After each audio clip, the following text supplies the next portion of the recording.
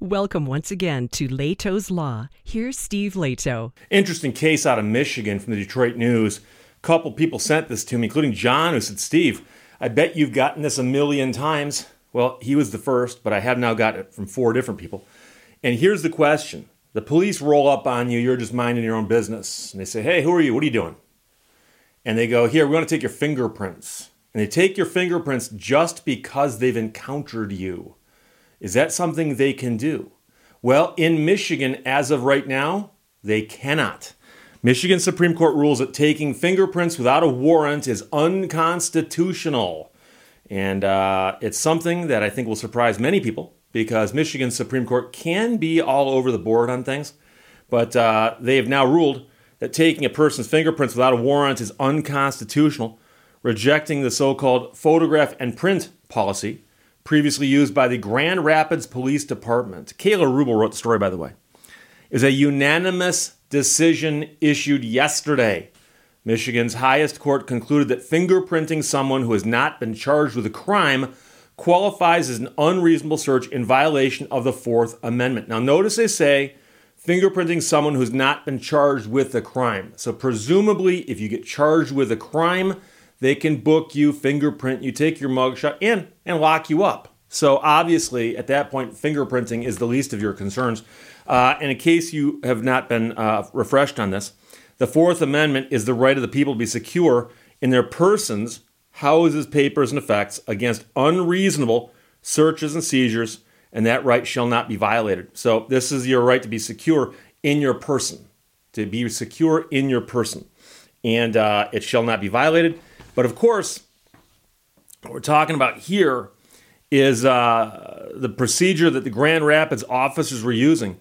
They were given cameras and fingerprint kits as part of their standard equipment, which allowed them to photograph and fingerprint someone at any time at their own discretion. So they wanted to, they just, hey, let's get your fingerprints. The department changed that policy in 2015, but according to the court ruling, the practice was used routinely by Grand Rapids police officers during stops as a way to gather identifying information. Now, some people are going to say, Steve, if they stopped doing it in 2015, why is the Supreme Court ruling on it now? Well, number one, it may have taken a few years for this case to get up through the various courts and make it all the way to the Michigan Supreme Court. But number two, the fear is that if they don't rule on it just because they stopped doing it, once they hear that it's no longer going to get ruled on by the courts, they can go back and do it. And then if they hear it's going back up on appeal, they can stop doing it. So it is something that obviously, if they didn't rule on, some department out there might decide, oh, let's just start fingerprinting everybody, kind of like Grand Rapids used to do. So the photograph and print policy was facially unconstitutional because it authorized the police department to engage in unreasonable searches contrary to the Fourth Amendment. That's Justice Richard Bernstein writing in the court's unanimous opinion. Unanimous opinion. Fingerprinting an individual without probable cause, a warrant or an applicable warrant exception violates an individual's Fourth Amendment right. Now, I know some people, because there's always at least one, but I'm guessing 2. Always going to be some people going to say, Steve, come on. Police encounter somebody. They've got a good reason that they encountered them. Not enough to arrest them, not enough to charge them with a crime, but they've encountered somebody who's up to no good. And they take his picture and they fingerprint him. So what? Taking his picture, I mean, the guy's walking down the street. You can look at him. You can see him. Taking his picture is no big deal. Taking his fingerprints, what's the big deal? What? We're not taking his fingers. We're making prints of his fingerprints. Who cares? Question I have for you, my friend, is have you ever been fingerprinted? Because I have been. Now, I know there's different technologies for it, but I suspect they have not put the latest, greatest, groundbreaking technology in the hands of the cops out in the field. But I got fingerprinted because as a member of the Michigan Bar, I had to get admitted, and as part of the admission process, you get fingerprinted.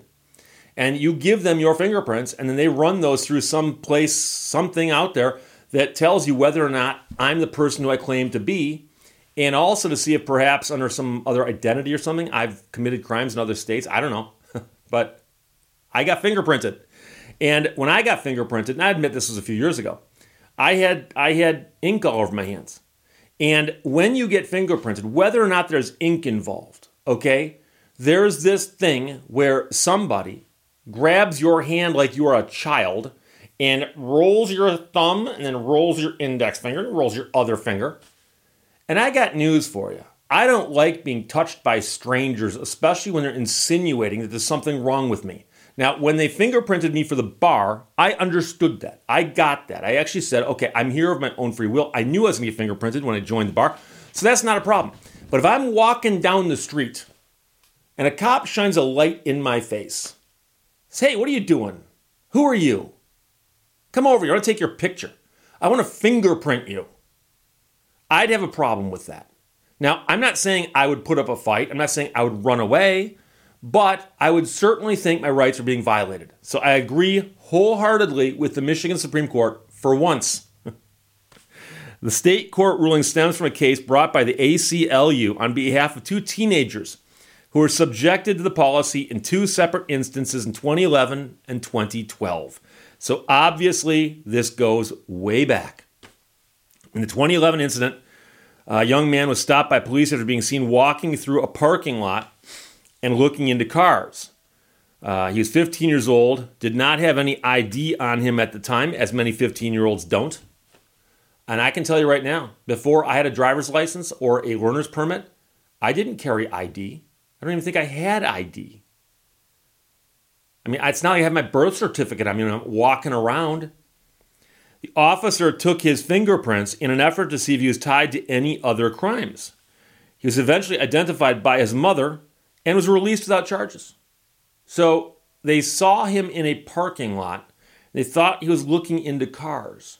He had no ID on him, but then again, he's 15 years old. So they held him, fingerprinted him, and then released him to his mother. The following year, an officer stopped the second person after observing him hand a model train engine to another boy, which the officer found suspicious. So he had a model train engine in his hand. He handed it to another boy in a suspicious fashion, according to the police. He was let go without any charges, but was photographed and fingerprinted before he was released. A trial court and the Michigan Court of Appeals had previously sided with the city of Grand Rapids, ruling against the kids. Friday's Supreme Court decision reverses that decision. And that, of course, is one of the things, and I know people who aren't attorneys say, Steve, that must upset you. It does. It does. And it upsets most people when they hear about this. The trial court said perfectly okay. The Court of Appeals said perfectly okay. The Supreme Court says unanimously not okay. And since they're the Supreme Court of Michigan, they win. So you say, well, wait a second. Trial court was wrong. Court of Appeals was wrong. Supreme Court's got to straighten that out. Yes, that does happen. And now, it's not necessarily as bad as you think it is, because quite often courts look to see if there's any precedent. And it very well could be the trial court asked the attorneys and said, does anybody have any precedent from the Michigan Supreme Court saying that this is wrong? Because presumably there isn't any from the U.S. Supreme Court. That's why I'm saying that this would be the supreme law of the land if you could find a Michigan Supreme Court case on point. Presumably they couldn't, because it didn't exist yet. So that's going to be the only slack I'll cut the Court of Appeals and trial court on this one, because the precedent didn't exist yet because the court had never ruled on this exact issue. The ACLU director, Dan Korobkin, says, today's unanimous ruling confirms that the Grand Rapids Police Department's photograph and print policy is dangerous and unconstitutional. He said the policy had enabled decades of racial profiling, police overreach, and threats to personal privacy. According to records reviewed by the legal advocacy organization, 3/4 of the people who were stopped and printed by Grand Rapids Police were minorities, and yet they only make up 20% of the city's population. The ruling against the Grand Rapids Police Department comes as law enforcement agency remains under scrutiny over the death of a 26-year-old who was shot and killed by Grand Rapids police during a morning traffic stop back in April.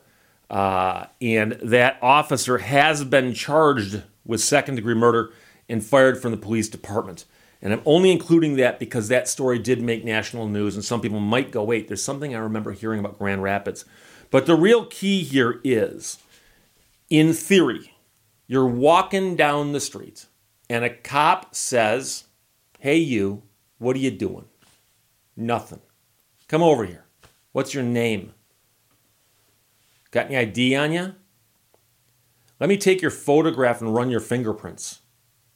And you can see how that escalates from him asking or her asking you a question to let me interact where I'm going to actually be grabbing your hand and doing something with it. And so, I'll admit that sometimes some of these intrusions don't seem like they're that big of a deal. You got fingerprinted. Did it hurt? Well, it depends. They use the black ink that you can't get off for a while, and they give you a paper towel and say, here, you can clean off your hands now. Good luck with that. But the point is that some of these rights are principles. They are principles.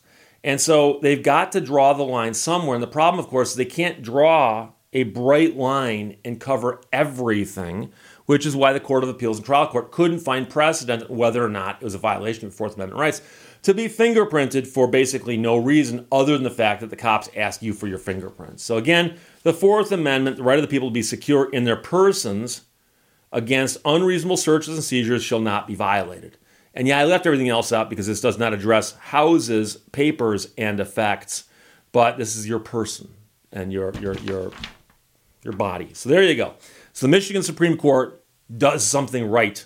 I gotta salute them for that. Because remember, this is the same group of geniuses who said that a mechanic had performed a job when he removed the lug nuts from the wheel of a car and then put them back on without tightening them. When the wheel fell off, that was not a violation of the Motor Vehicle Service and Repair Act because the law only required him to perform the job. And he had performed because they found some dictionaries that said perform was like doing something. And they did something. So they did something and performed. What's your problem with that? Well, elsewhere in the statute, it says that you will have performed the job satisfactorily into completion. Oh, really? Oh, well, whatever. It's still performed. So they can be all over the place. But here, 7-0, they got it right. Michigan Supreme Court rules taking fingerprints without a warrant is unconstitutional. Kayla Rubel wrote that for the Detroit News. And Neil, John, Jerry, and Chris all sent it. Thanks a lot. Questions or comments, put them below. Let's talk to you later. Bye-bye. Thank you for watching Lehto's Law. When your work speaks for itself, don't interrupt.